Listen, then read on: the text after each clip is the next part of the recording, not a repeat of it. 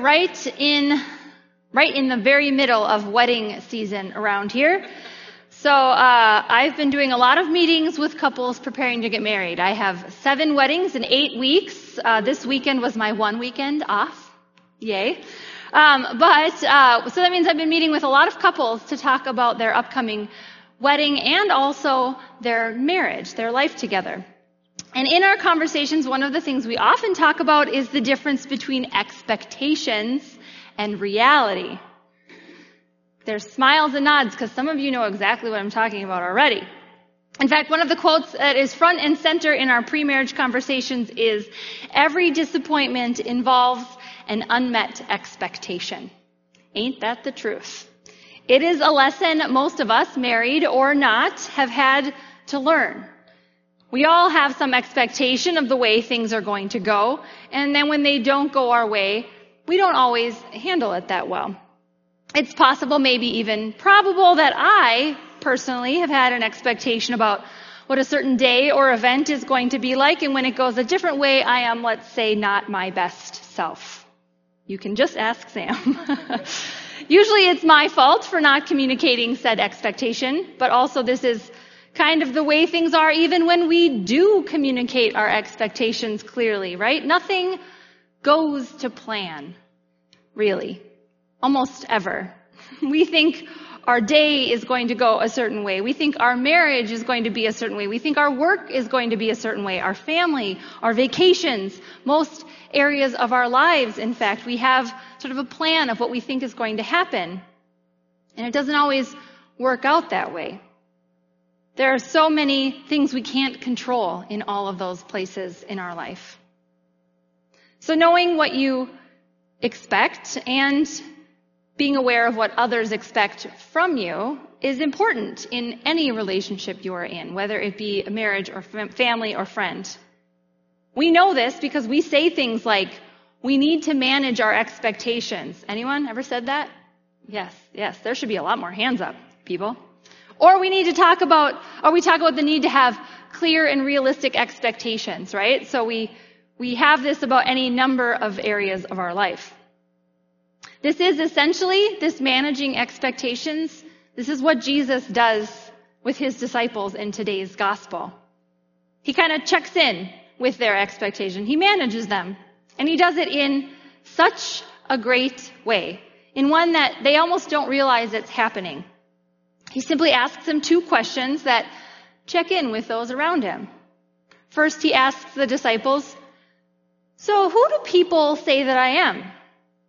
Now, this question on the surface seems like it'd be pretty easy to answer, right? You just repeat what you're hearing about Jesus out in the world. So they respond with this perfect phrase that maybe we've heard a few times, which is, "Some people are saying," and then they go on with all these answers. So, some people are saying you're John the Baptist, or some say Elijah, or some say one of the prophets.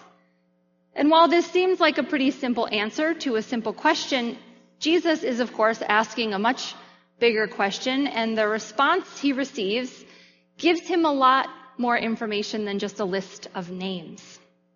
He is trying, after all, to gauge the expectations of the people around him. If we had had a regular kids' time today, I had it planned, I would have asked Katie, not me, I would not have done this, Katie would have done it, and she would have done it great, by the way, to act out animals by sound or actions, and then she would have asked the kids, "Who do you think I am?" And then they would have said, if she mooed, "A cow," or a meow, "a cat." Like, it would have been fun, right? Cute, adorable, yes. And you all would have understood exactly what she was doing. In a more grown-up way, this is what Jesus is doing today. He's saying, when people look at me, when they see the things I'm doing and saying, who do they think I am? And really what he's asking is, what does that mean they're hoping for? What are their expectations of me? So each answer then does give Jesus a good idea of what people are thinking and expecting of him. So some people say Elijah. Now this is a significant answer, actually, because first century Jews would know the story from the scriptures, the Hebrew scriptures of Elijah, and they would have known that he was a leader, one of the few that did not die of old age or being killed, but he was simply raised up into heaven. So that means he could potentially come back still alive at any moment, right? And there is a promise in the book of Malachi that he would come back. And so they're pretty sure it's going to happen soon. So maybe this guy's Elijah. After all, the things Elijah did in the world were miracles, healings, speaking truth to power on behalf of those on the outside. Sound kind of familiar? Sounds a little like Jesus, right? So when people say, this Jesus kind of acts like Elijah and he kind of talks like Elijah, so maybe it actually is Elijah. And wouldn't that be so great to have this promise come true? Some people say you're John the Baptist. Now, John in Mark's gospel had recently been killed, and some were hoping that maybe John had been risen from the dead, or maybe he hadn't been killed at all and it was just a rumor they had heard. And this was him showing up in a new way. What did John do when he was in the world? He preached repentance, he spoke against corruption, and he spoke for inclusivity in the new community of God. Again, sounds kind of right? So it's not impossible to assume that this might be the right answer also. Some people say other prophets. Sometimes the way Jesus talks about God and what God is about in the world, or when he talks about the kingdom of God looking like a certain thing, he sounds a lot like a prophet. Maybe not Elijah or John the Baptizer, but another voice, a new voice sent to move people in the right direction, back towards God, in preparation for the coming Messiah. Now, all of these answers seem possible, actually. They all make sense based on what the people are seeing and hearing. And they tell Jesus what people are expecting from him. They are kind of hoping that he is the one that finally ushers in the Messiah. They want him to be the person before the Messiah, so then the Messiah is one step closer. This question is an interesting one for us to ask ourselves too. Who do people out there, not you in here, we'll get to that, but people out there, who do they say Jesus is? Get that in your head? Then Jesus turns to his disciples and says, okay, now who do you say that I am? And I like to imagine super blank looks on their faces because I think they had already given all their answers as some people, right? So they said, Elijah, I think he's Elijah, but I don't want to say it, so I'm going to say, some people think you're Elijah and some people think you're John. And they're really trying to say, we want to know what the right answer is, so we want to give you the right answer, but we've already given you all of our answers as other people, so now we're just standing here stone-faced. And Peter, you gotta love Peter, stands up and says, you are the Messiah. Peter's answer is so great because there is zero evidence at this point that this is who Jesus is. There is very little reason for Peter to have made this huge claim. And he does it with confidence. I imagine the other disciples kind of being like, yeah, okay, Peter, whatever, this Peter guy, he's always doing this weird stuff. And Jesus being like, yep, you're right. And everybody just being shocked by this. And just as the other answers have told us, Peter's response tells us something. Peter wants Jesus to be the guy that finally saves the day. He doesn't want the person before the Messiah. He wants the actual Messiah. So Jesus doesn't deny it. And I see the disciples in my head kind of getting excited, like, oh my gosh, you guys, we're with the actual guy, and getting like real excited about it, right? Like, this isn't the guy before the Messiah, this is the Messiah. Oh my gosh, we picked the right person, we're following the right person. And Jesus manages their expectations a little bit. He says, listen, me being the Messiah does not look like you're thinking it's going to look. It is not going to go the way you think it's going to go. You want a king, you want a warrior, you want a conqueror. I'm going to be rejected and suffer and die, and then I'm going to rise, and that is how I'm conquering everything. This is how it's going to go. And Peter is like, yeah, that's not really what I was hoping for. That's not what I was expecting when I said you were the Messiah. And it's this moment where I think we can really find ourselves in this story. Because when we are asked this question, who do you say Jesus is? Our answer tells us a lot about what kind of God we are looking for. We might respond that Jesus is a teacher if we are struggling through a lot of questions about who God is and what God's about. If we're wondering what it looks like to be a Christian in the world today, we might say Jesus is an example for us to follow. If we're struggling with some kind of physical or mental illness, we might say that Jesus is a healer and a miracle worker, because that is what we need from our God. How many of us would respond like Peter? You are the Messiah. You're the one that's going to save us. Because, let's be real, things around here are not going so great, right? People are hurting. Feels like everybody has cancer.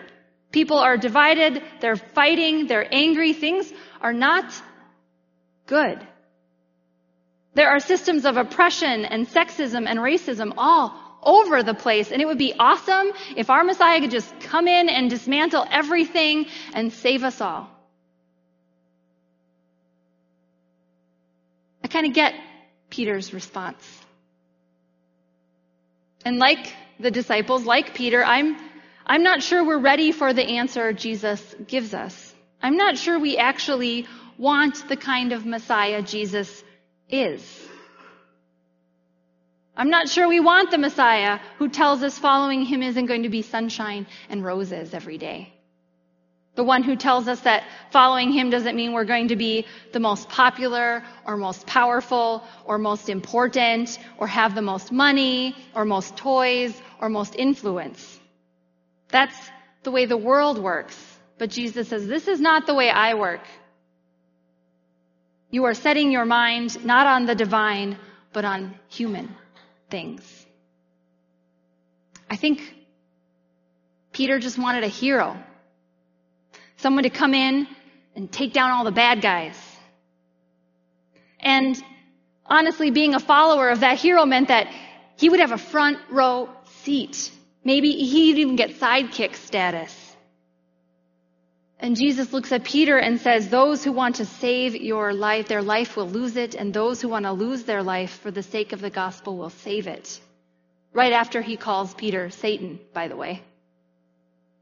Being a follower of Jesus does not bring glory or status or power. We should be wary of people who are using their follower of Jesus status for glory or power.